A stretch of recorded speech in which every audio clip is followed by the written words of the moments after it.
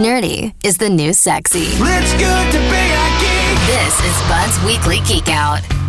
Hey, Bud. Hi, Dylan. Hi, Jason. Hey, Bud. Welcome to the program. What are we geeking out on today? Thank you. Sometimes there are big news stories with a geeky angle that I can't ignore. Case in point, Reddit, GameStop, Robinhood, shorting hedge funds. Don't try this at home. But this has been covered many times by much more financially literate people than me. Sometimes there are geeky stories which are important, but somewhat disappointing, like how in the last month, Google has shut down its Project Loon internet company, the Tilt Brush VR software where you could paint in 3D space. And just this week, the internal game studio they'd set up for their gaming platform, Stadia. The Stadia service still exists, but this news does not bode well for it as a whole. We'll have to see how that goes. And sometimes you come to the Geek Out to learn that LEGO has released a 3.5-hour listening playlist of the sounds of LEGO bricks.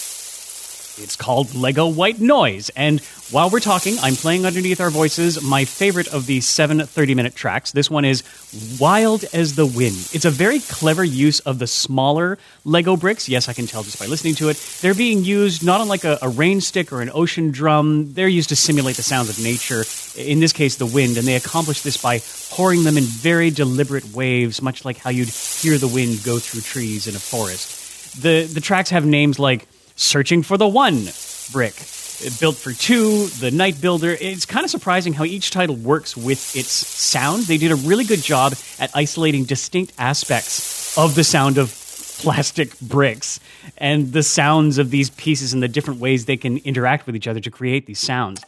My second favorite, you're hearing it now, is called It All Clicks, and it's Lego pieces clicking together, but in a very stereo-separated way. This is the kind of unconventional sound production which really got me into geeky audio analysis when I was a kid. All right.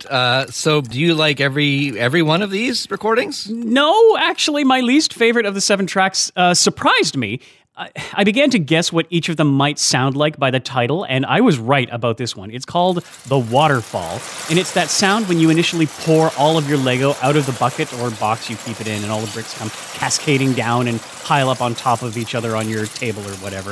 The thing is, I guess because it's Lego, they had access to an infinite amount of bricks, and it's the sound of bricks pouring for 30 minutes.